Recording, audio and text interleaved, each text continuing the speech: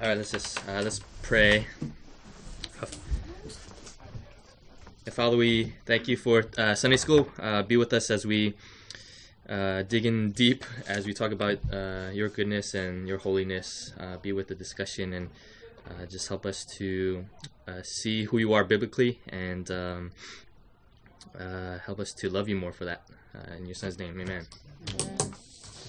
Okay, so I think the notes have goodness first, but I'm just going to start holiness first. So that might help the goodness part. Help us grasp more the goodness part. So it's a bit messy, but we'll work through it. And if you have questions, then we'll attempt to tackle them. All right. So what did you talk about last week, Eric? Omnipotence and omniscience. Okay. Yep. So today is holiness. And so we're going to ask, what is holiness? And then how does God's holiness connect? And how does it relate to us, right? And that might be obvious, but we'll talk about it. So what I have down here is I was just reading through this book, and it's pretty good on this attribute. And R.C. Sproul defines the holiness of God as God being, this is kind of paraphrasing, but using his terms, transcendentally separate and infinitely greater than all created things, right? Okay, so it's kind of like a creator-creature aspect, right? So here's God, right? I like circles, so we'll draw circles, right? And then here's creation, right? It's all created things. So his holiness is, when we think about holiness, we sometimes think about like moral purity, right? But it also that's part of it. But there's also the aspect that God is completely separate from his creation, right? That he is just set apart. He's above and he's infinitely greater. And so we have God, and here's us, right? Everything, and he's holy, right? Okay. Any questions on that? Is that pretty clear cut so far? Mm-hmm. All right. And then okay, so we've been talking about the attributes of God, and so I forgot all the ones we talked about, but and we know that the attributes of God, there's none greater than they're all perfect, right? They're all like in perfect harmony. But when we talk about the holiness of God, it's a bit special because God's holiness kind of encompasses all his other attributes, right? So his holy wrath, his holy justice, his holy love, his holy mercy, right? So holiness is kind of special, right? Because it's just it's holy, right? Does that make sense? All right, cool. And then holiness is also special. We see from Isaiah, right? And we I don't know if you guys heard of Sproul's famous sermon, like holiness of God, right? Like he says, nowhere in the Bible does it say that God is mercy, mercy, mercy, justice, justice, love, love, love, right? But he's holy, holy, holy, right? And to say that God is holy, holy, holy means he's holy, right? It's just emphasizing how holy he is, right? So the holiness of God is super important to understand. All right, and we know that all things that are holy flow from God. So God alone is holy, but he is able to consecrate and make things holy, right? So we see in the Bible that there are earthly things that are holy, right? Like holy water, holy people, the Holy of Holies. And it's holy not in itself, but because God makes it holy, right? Everything holy flows from God. So God is the source of holiness. There's a chair. More chairs there. Yeah, and so to understand the holiness of God is to understand it says creator and creatures, right? So this is us. So we understand, I don't know if creatureliness is a word, but we understand our creatureliness, right? All right, and then so we're going to go through a couple accounts of meetings of people with God, and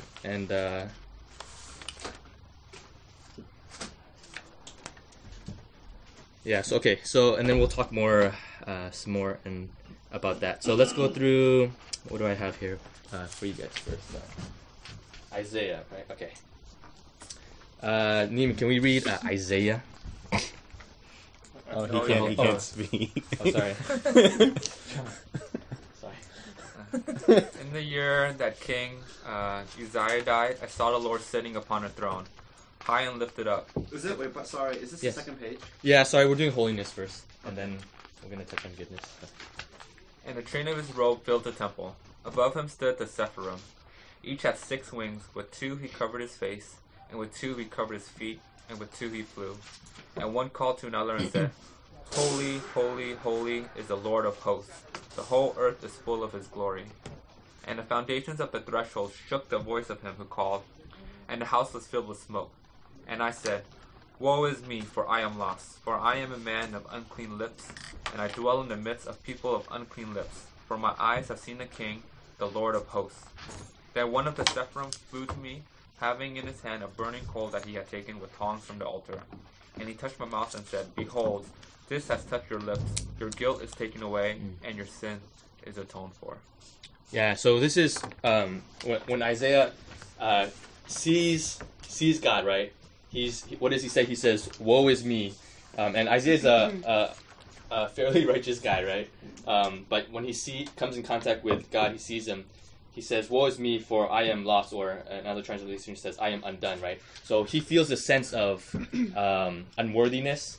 He feels like he's coming apart. Like, oh, God is so holy, and I am nothing. Right? So we see this creator-creature aspect, right? And we see that again in. Any questions on that so far? Is that pretty clear? Why does coming in contact with God's holiness make you feel like you're undone, or like that you're coming apart? Yeah, because we know, and this has to do with the moral that God. We know that God is absolutely pure in His morality, and so when we come in contact with Him, we know our sinfulness, right? We know our dirtiness. We know that we are in the presence of perfection, and we are not perfect. So we feel like there's a sense of humility and just brokenness and just you just fall apart, right? There's a sense of coming undone. It says, "I am lost, woe is me."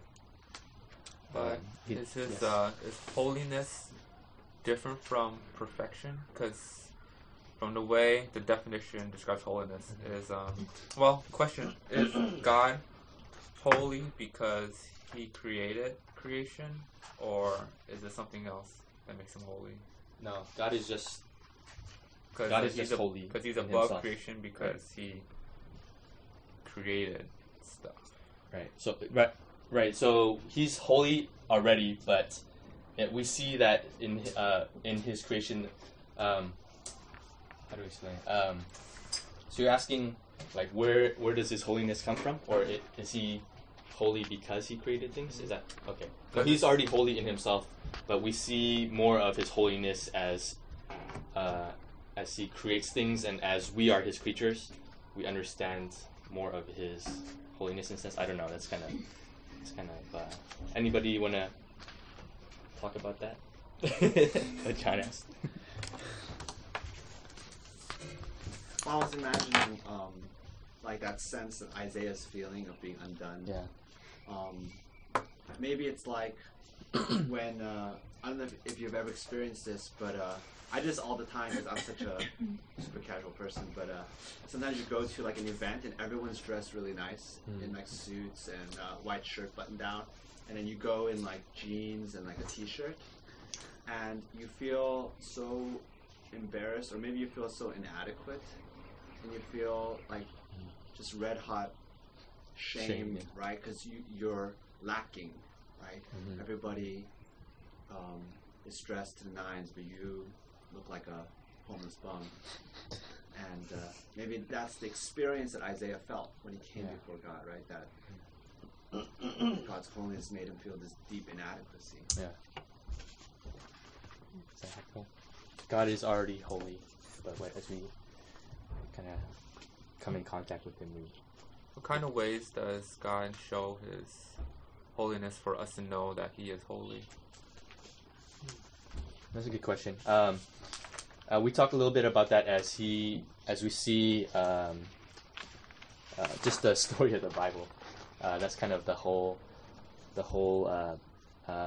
Bible is that it's kind of, as you understand the whole story of the Bible, we understand he was in perfect fellowship with man, right, in the garden before sin came, and then we see that because of fall, then everything falls apart, and we see again when we did the Sunday school series with Temple Tabernacle that God wants to dwell with His people, but He needs to shield Himself through layers, and people cannot come in contact with Him still, even as He's there.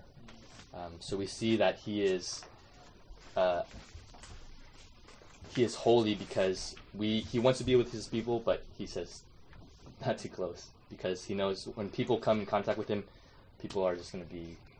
Wait, so John, are you asking like, is God's holiness just another synonym for His moral purity?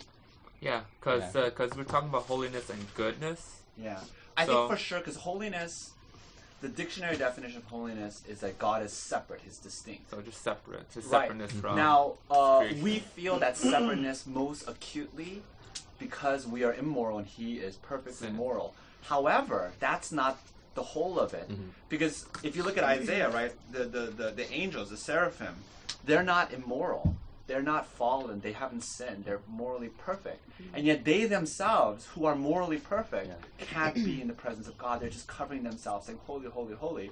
And so it just has to do with God's absolute godness, right? His absolute, infinite, eternal, omnipotence, all these attributes about Him that is just so above and beyond, infinitely greater than who we are.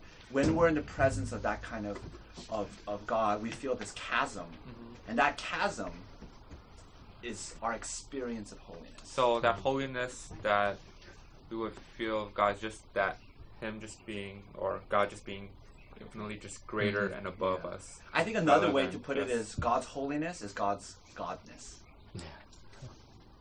So there's like nothing that can be holy unless it's God, like holy forever. Oh yeah, absolutely, yeah. And so you can say that holiness, no one is holy other than God by definition.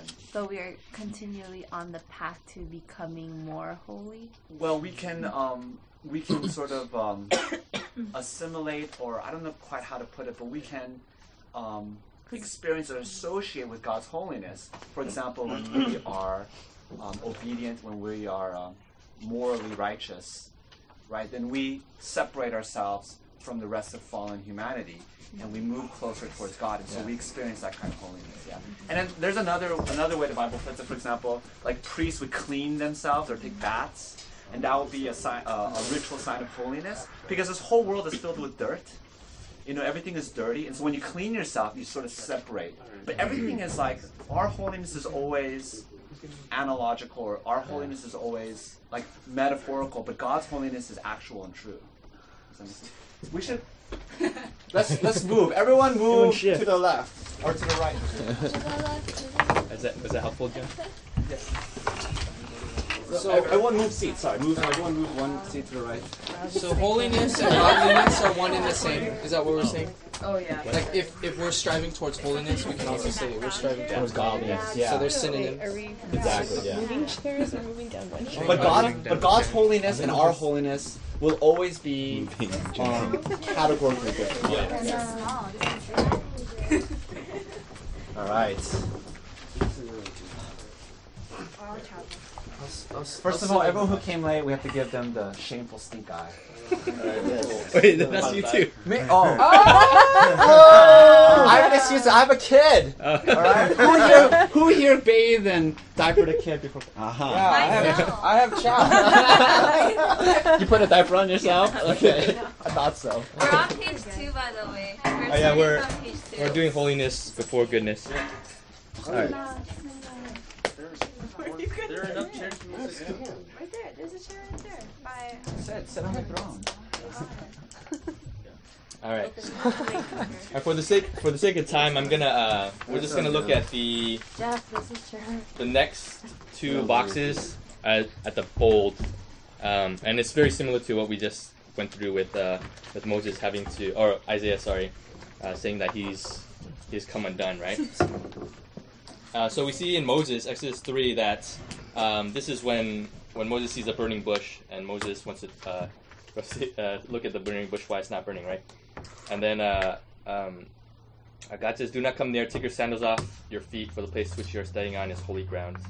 And Moses hid his face, for he was afraid to look at God. Again, we see the unworthiness of creator, right? In this, and then again, Moses, when he's on Mount Sinai, then he asks to see God, right? To see His glory. God says, "You cannot see my face, for man shall not see me and live." But he allows him to see his back. "But my face you shall not be seen." And so God kind of covers him and puts him in the rock, right, to protect him from his holiness. So just reading these accounts, you see how holy, how godly God is, and how creaturely we are.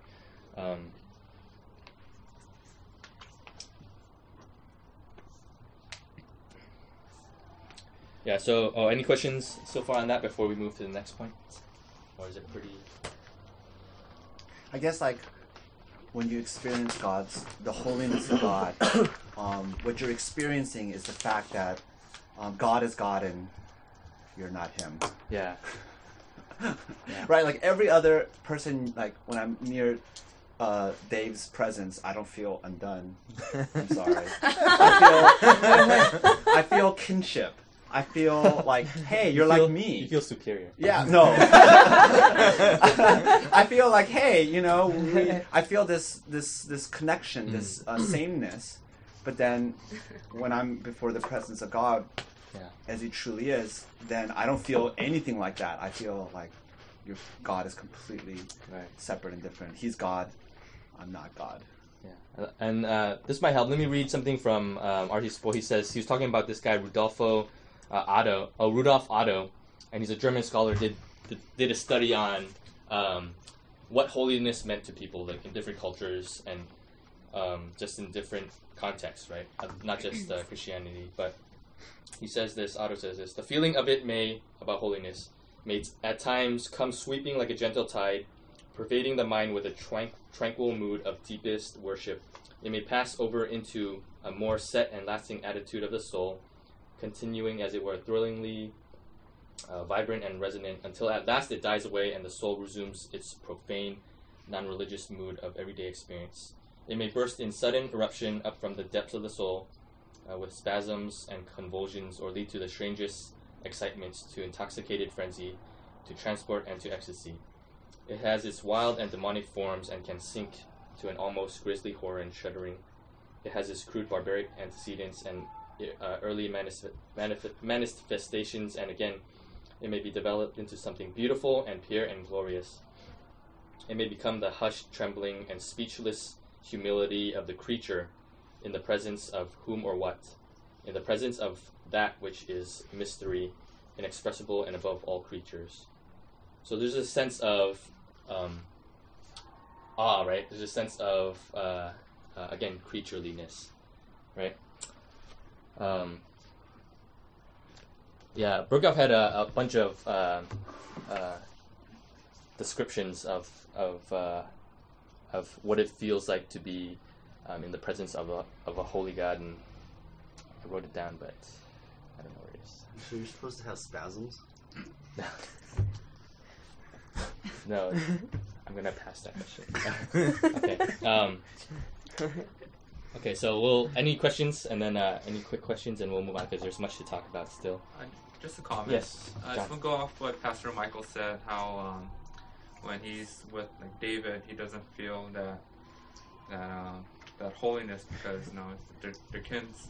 But I think for me, when I was just thinking about this on the way to church this morning, and how all you guys are extremely nice, fantastic people, but I feel a little bit uncomfortable sometimes because all of you guys are so much because me being not Christian, all you guys are so much closer to God than I am, and it kind of makes me feel a little bit small and a little bit, just like a little bit uncomfortable. So I think that's, for me, that's how I imagine being in the presence of God's holiness would be, but multiplied by infinitely more.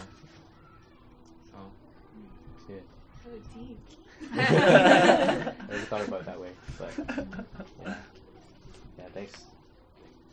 But I think oftentimes it's like people who don't really,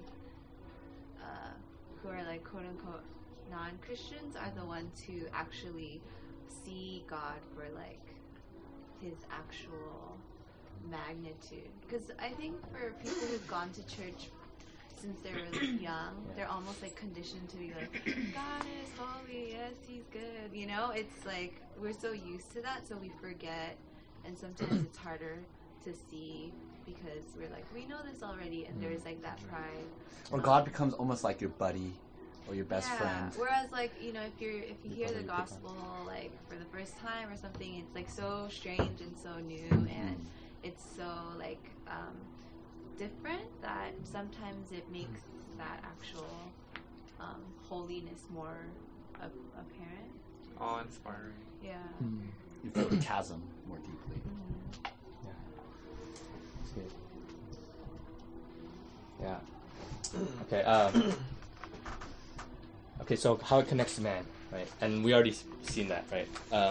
And so we see that the story of the Bible was always. Let's go. Let's ask. How does the concept of God's holiness connect and relate to mankind? All right.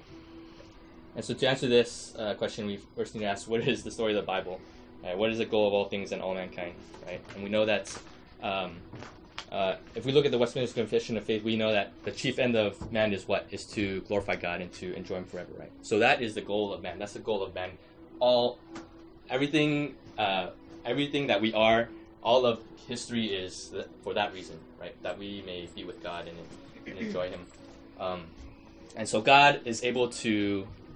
so how are we going to do that if we're fallen, right? And so that's where the gospel comes in. And that's where Jesus comes in, right? And how we talked about the temple tabernacle and how Jesus came to tabernacle among us, right? And so it kind of connects the holiness of God to... So that's interesting. I mean, because so God bridged the chasm. Yes. By crossing the divide and becoming a man. Yes. Yeah. So we all want to be here, right? So this is where we're supposed to be. A perfect world would have had us all with God in His presence, right? Unmediated presence, where we are holy as well. Not in the sense that we're holy like God, but just that we are not sinful, not depraved. Yeah, and we're made in His image. So how do we get here? Is that Jesus came down, right? And so we know this, right, through the gospel, and we all know the gospel. And so this connects. We just go on about this forever, but I'm just especially because we have to go. There's so much more to talk about, but this connects God's holiness to where we are, and we want to be in His presence forever, right? Enjoying Him and glorifying Him. And so God comes down and so that we can take on Jesus's righteousness, right? So we are hid in Christ. So Jesus saves us from Himself because He is so holy and He needs to judge and pour out His wrath on sin. He protects us from that for those who believe through Jesus, right? So that's the way, right? That's the gospel, okay? And so we all know this pretty clearly. I think it's kind of amazing because, like, if you read all these passages that you have, everyone's experience is always they want to hide their face, they want to run away, they want to cover themselves, and then you have Jesus, and Jesus is like hugging people, He's holding babies in His arms, He's comforting the weak. And it's like an amazing picture because the only way that we can be in God's presence is He has to clothe Himself in humanity. And that's beautiful. That's so profound. Yeah, and that's what makes the Bible so interesting to read. You see the stories and you see just how we can't get there, how Israel wasn't able to get there, how we're so fallen that Jesus had to come and dwell with us, right, so that he can rescue us. Otherwise, we just all be gone. We all be condemned because of our sinfulness. Does that make sense, everyone? Any questions on that really quick, and then we'll move on? Okay, so I wanted to talk about the holiness first for this reason, because understanding that God is God, he is holy, and we are nothing compared to God, right? He's infinitely greater than us. This will help us in understanding his goodness and his other attributes, right? All right, so let's go to the goodness of God.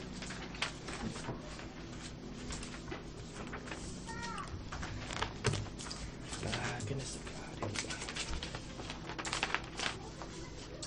All right, so first we'll talk about the goodness of God, and so when we think about the goodness of God, we automatically think of just kind of the moral aspect of it. But the goodness of God, in general terms, this talks about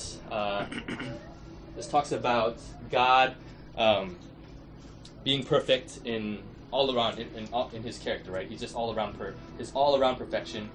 He's not irrational or wavering in his being and actions. And everything he does is in line with his perfect character, right? So we know that God isn't just here messing around with people or whatever. He's perfectly good. He's perfectly holy. He's perfectly righteous and just, right? So he's not just Opposite of evil. yeah. Yeah. He's not messing around. He's not like Annie, not Annie, Ash, you look like you're whatever, and then he'll just mess with you, right? He doesn't do that, right? That's against his character to do evil, right? So understanding God's goodness ultimately should bring us great comfort, right? Because we know that whatever comes, God is in control, right? And so we're going to talk about that, and there's going to be some rub as we talk about some of these points. So, any questions on what the goodness of God is? One more thing: the goodness of God, it encompasses His love, His mercy, His patience.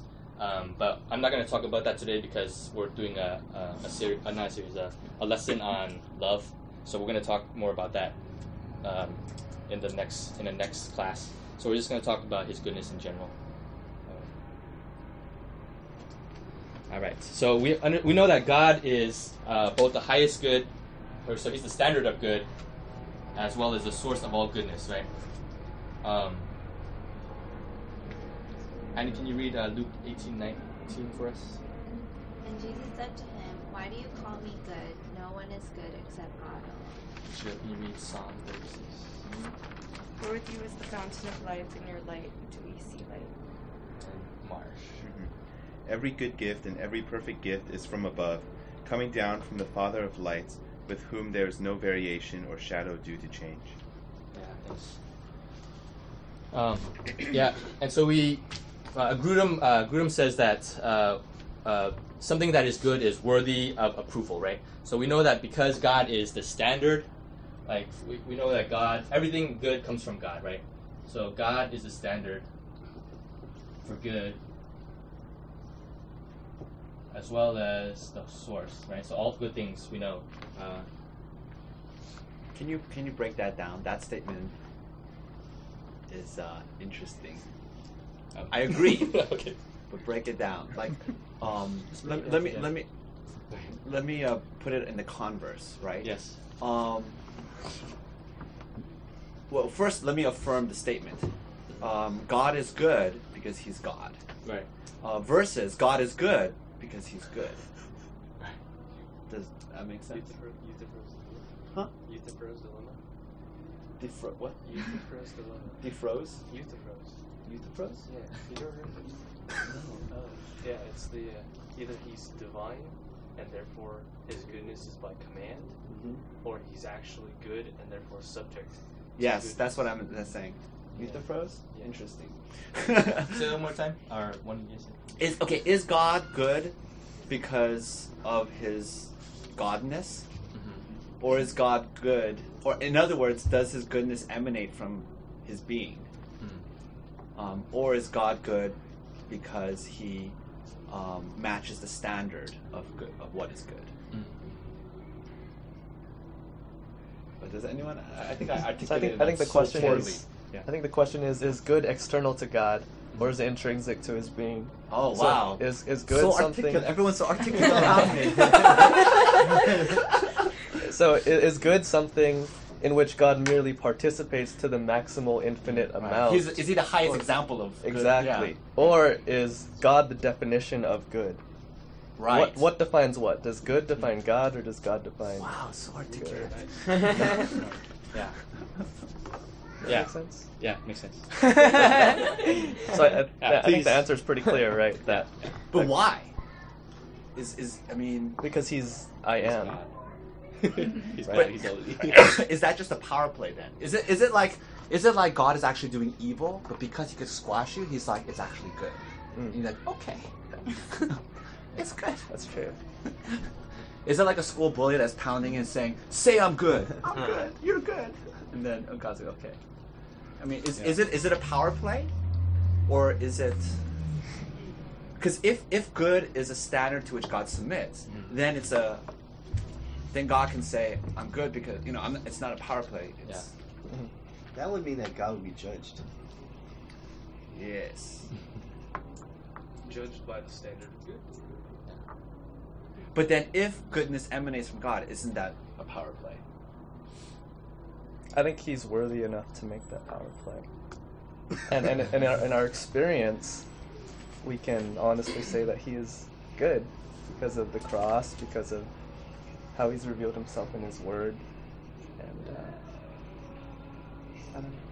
What do you guys think? Is it a power play? Well, I think like our understanding of good, like our innate, like whatever understanding of good, right? It also comes to the fact that like we're made in the image of God, right? So like in that sense, like we have like some like kind of understanding of what good is supposed to be. And so I think that like when we try to like go by that standard, then like God has to be the source of that, or like the So we have standard no of that. independent way of discerning good because we're derivative creatures of God, right? We're made in His image. So whatever we intuit as innate within us as understanding good, it's all from God anyway, right? Any other thoughts? Whether it's a power play? No, but I think God's goodness like is in line with all His other characteristics. Like for instance, He's unchanging. So if God's submitting to some kind of standard, is that implying that God can change? Because I think God's goodness is consistent. It's not something like today I'll do this and tomorrow I'll do something different. Right. It makes him a little bit more malleable if he's merely submitting, or if he's merely submitting to His goodness, right?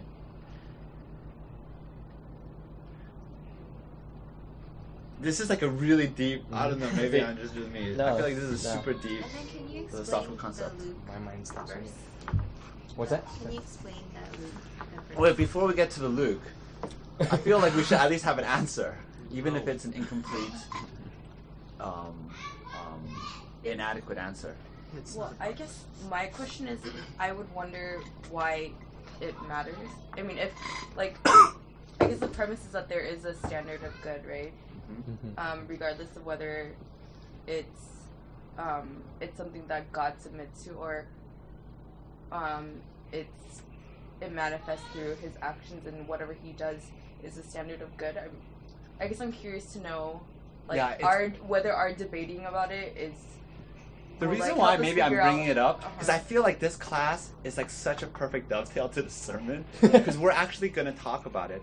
Because in Genesis 3 with the fall, if you look at the story, not to rob too much from the sermon, but if you look at the story, essentially what humanity does is it decides to determine what is good on its own as an independent agent, which is premised on the whole idea that there is a good standard that is above God that you can then judge.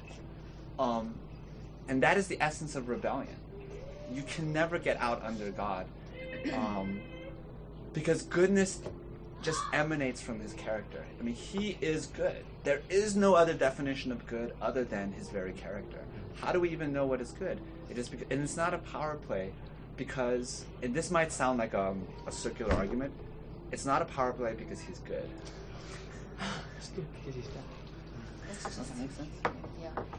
It has to be intrinsic, because if it's extrinsic, because the way I see good versus bad is it's subjective, and if God gets his goodness from extrinsic, that means there's something beyond him that sets the standards for God. It So he diminishes has- God, right? Yeah. So he has to set that standard of goodness. So it has to be from within. That's why it's important to ask whether it is intrinsic or extrinsic. Annie asked you a question. Oh, Annie. Oh, just like clarification on like the Luke verse. Oh. Is it because he's still bound to, because he's not God the creator? With Jesus? You know, Muslims cite this verse as one of the proof texts for the Yeah, fact that because Jesus it's isn't like God. it's like misleading in certain ways. Yeah. Just like with this verse. Yeah, yeah.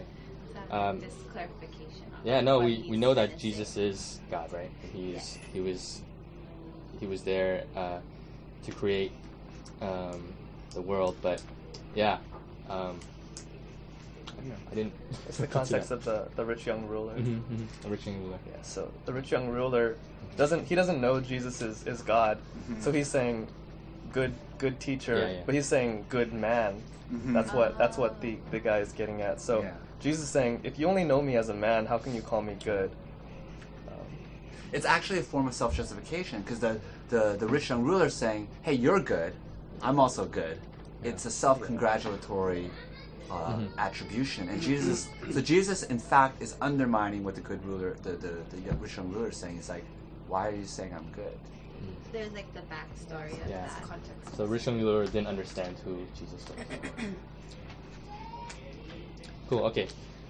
With a few minutes left, we're going to talk about. Okay, so we understand why God is not just the standard for it. He is good, right? Like he's intrinsically good, and everything that's good flows from him. And so the question that has the most rub is, since God is perfectly good, we know that all He does is good and for good, right? And everyone's going to be like, "Whoa, wait!" Right? We know everyone. This is like a series in itself, or not a series, like a whole lesson in itself. But we'll just go through it briefly, and we'll talk about since we'll talk about how everything is good and for good, right? So let me just read quickly the verses. We know that the Lord is good. For the Lord is good; His steadfast love endures forever. His faithfulness to all generations. Your psalmist says, "You are good and do good. Teach me your statutes." The Lord is good to all, and His mercy is over all that He has made. And we know that. Okay, and this is Joseph speaking about how we'll talk about the Joseph story a little bit. But Joseph says that all that evil that happened to him, like his brothers, he says that you meant evil against me, but God meant it for good. Right? And then Romans 8:28 is classic, right? We know that for those who love God, all things work together for good for those who are called according to His purpose. Okay, so so what are your questions immediately when you guys hear this, and how, if God is good, then all things that He does is for good? Yes, John. Oh, does that mean we're good as well? Because we sin. Mm-hmm. I mean, yeah, we're not. In like Genesis, it talks about the fall of man, but does that mean man's still good after like we sinned over and over again?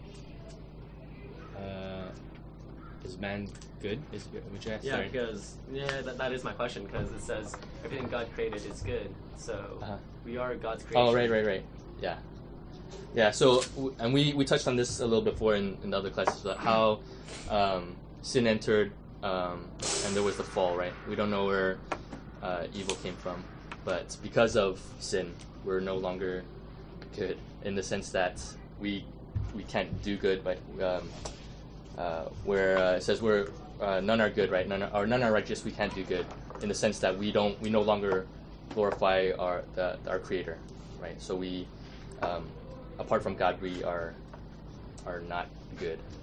I don't know if that's not. Are you asking about adequate how answer. did non-goodness enter? No, I'm just asking like, how does that like play with man like in sin, and when when it says God's creation is good, like does that mean we're still good even though like we are sinners? It was originally good. Maybe that's a better way to put it. It's no longer good. So sin corrupted everything. But does the standard of good incorporate all the evil stuff that we do? Because it says that God meant it for good. And I remember one of the Sunday school that we did, it talks about how God is the author of our life, but not of our sins. So does that... So there's the rub, right? Yeah. Like, how does sin play into our lives? And if everything God does is good, then why is there so much evil and suffering, right? And so, I think, there's not much time to talk about it, but Answer in 2 seconds.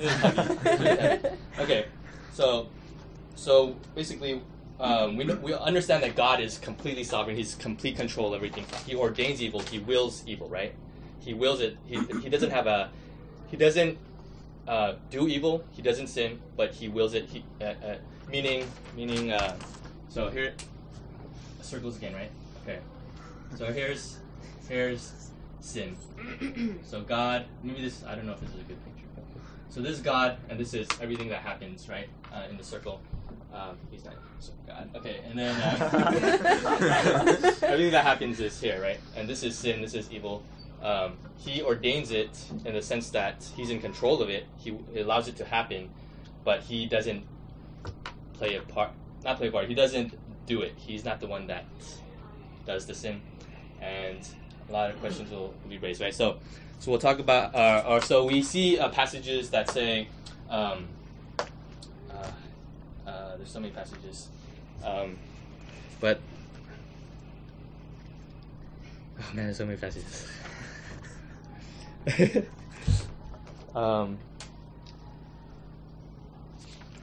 Okay, so let's look at examples. Maybe that will help, right? So we see Joseph. We see that the story of Joseph, that his brothers hated him because he was favored, right? And he was sold into slavery.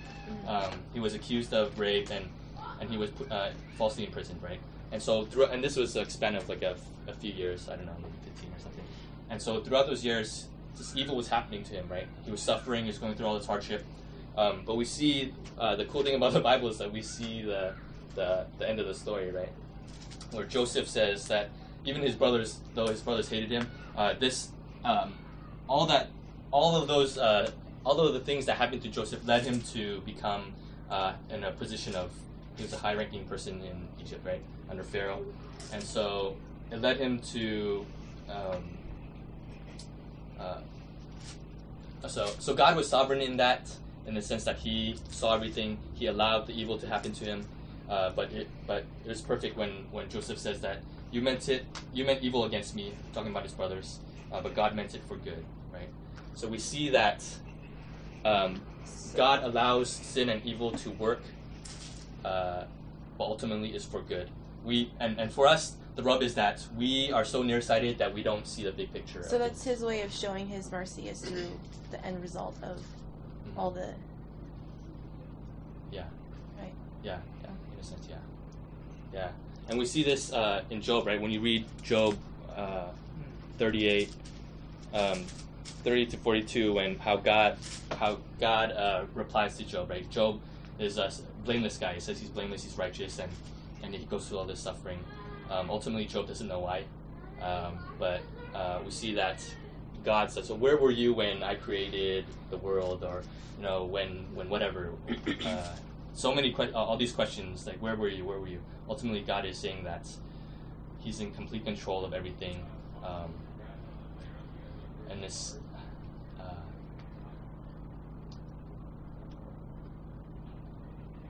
I lost my thought, but God's glory is displayed when we see His goodness and His goodness over sin, and the ultimate picture is the cross, right? Of Jesus, how everyone was against Jesus. They were and ultimately led to his execution, right, his crucifixion. But like when we look at that picture, we see evil, we see all this bad happening to Jesus, to the Son of God, right? But what was it for? Is to bring usher in this greatness to this of redemption, right? So we see that in these but as we see in examples of the Bible, how God uses evil for good. And again, we're still going to ask so many questions like, oh, what about 9/11 or whatever, or mass genocide, or like how do we, and ultimately like we can't see beyond what beyond what we know, and so I don't know if that kind of answers it a little bit. So there's so much deeper we can go into that. But any other comments on Carrie's question or thoughts? I think what throws me off a little bit is if God works out everything for good, like you say, and yet there's so much sin. So let's say there's people dying and then child trafficking. Like, what good comes out of that? Yeah. If that verse says if God works out, what good comes out of it? Does that mean that God's goodness ties in with his omniscience, where he knows everything that's going to happen? Yeah. Does that mean that's why God allows child trafficking to happen, because he's omniscient and he knows in the end that it will be for the greater benefit of mankind as a whole? Or is it the good that one day he will actually judge that? Yeah, he'll do that as well. Like that in his wrath and in his judgment, he is still glorified, right? He's not just doing this because whatever, but yeah, he will be glorified. He's glorified in all things, even in judgment. Just to display just the fullness of God. And the rub is that, oh, that sucks, then does that mean this God is just, it still sounds like God is messing around. To a lot of people, it's like, oh, why do you allow suffering so that, It's not, it's kind of like head into last week, right? Like, he doesn't, it's like our nature, like, to suffer and to sin.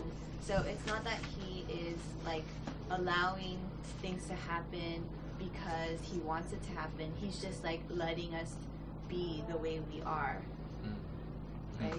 Like, it's just like natural. The natural way is for it to just get worse, and he's in control of everything because he's gonna one day redeem it.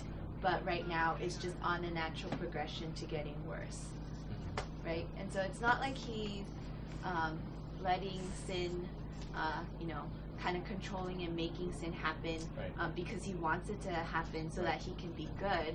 It's just that he's just letting us do our thing, and that thing is just our nature to be bad and fallen. Like, child trafficking is just it's like the worst scenario for like our brokenness, right? And until he intervenes, he's just letting us be who we are. So you're saying that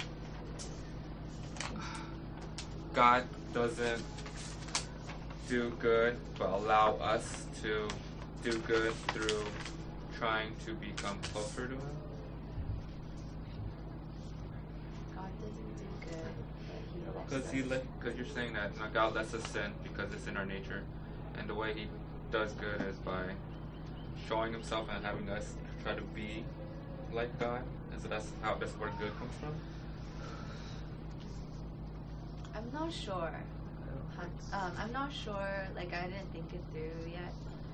But maybe one good that comes from child trafficking is that the church is able to, or should, find a reason to mobilize, or like, and fight against that nature of us being on a negative path, or like a downward path. I have a question. Yes. Maybe it's because I wasn't here last week, but so are we saying that every sin contributes to some good? Because I've never heard that before. If I could use my favorite illustration, it's like the Lord of the Rings. Okay, I thought you were gonna say the car. I was like, No. It's very significant because at the end of the book, at the end of the trilogy, right, the hobbits are all gathered together and they're just like experiencing this wonderful sense of wholeness and peace. And it's all the sweeter after having gone through the trauma of fighting evil, of Sauron almost taking over the world. And it's kind of a strange thing. And I think Tolkien here is trying to grasp at the truth that is always beyond us. But that in some ways our experience of happiness and joy and the goodness of God is enhanced when we go through an ordeal of darkness and tragedy. It's you know, it can help us to start to appreciate the purpose of it. And I think the answer is correct. Everything that God ordains is for good, and He ordains all sin and all evil and all tragedy for an ultimate good, for the joy of His people and for His glory. So yeah. The tough thing with us is that we're not God, right? It's the image of like we're ants trying to understand the world of human, right? How the biology of human, like we don't know. Ultimately, we don't know His purposes, but we know that it's for good. We know that ultimately God is in control, and that should be comforting. Knowing that it's more comforting, I feel like, if God is sovereign over all things, rather than if God is just reacting to sin. So if sin is out of Him and it's just happening, and God is just trying to work to fight sin, I think that's even more scary, right? To know that God is in complete control of everything, even our sin, even the evil that happens, is actually really comforting. It's hard to grasp. It's not an easy thing to grasp, but it's more comforting as you work through kind of that process. Okay. All right. So hopefully that sparks interest in your seeking more of the holiness of God and the goodness. And there's just so much to talk about in terms of this and suffering and how God is in control. But hopefully that just helps you to eventually love God more if it doesn't right now. But let's pray. Father, we thank you for just your holy attributes and who you are. We pray that even as we struggle through some of the hard aspects of understanding who you are, that ultimately we would be comforted by you, by who you are, and that we know that you're sovereign and you work all things for good. So may we continue to seek you relentlessly and seek truth, that it may deepen our faith and just help us to love you more. We pray in your Son's name. Amen.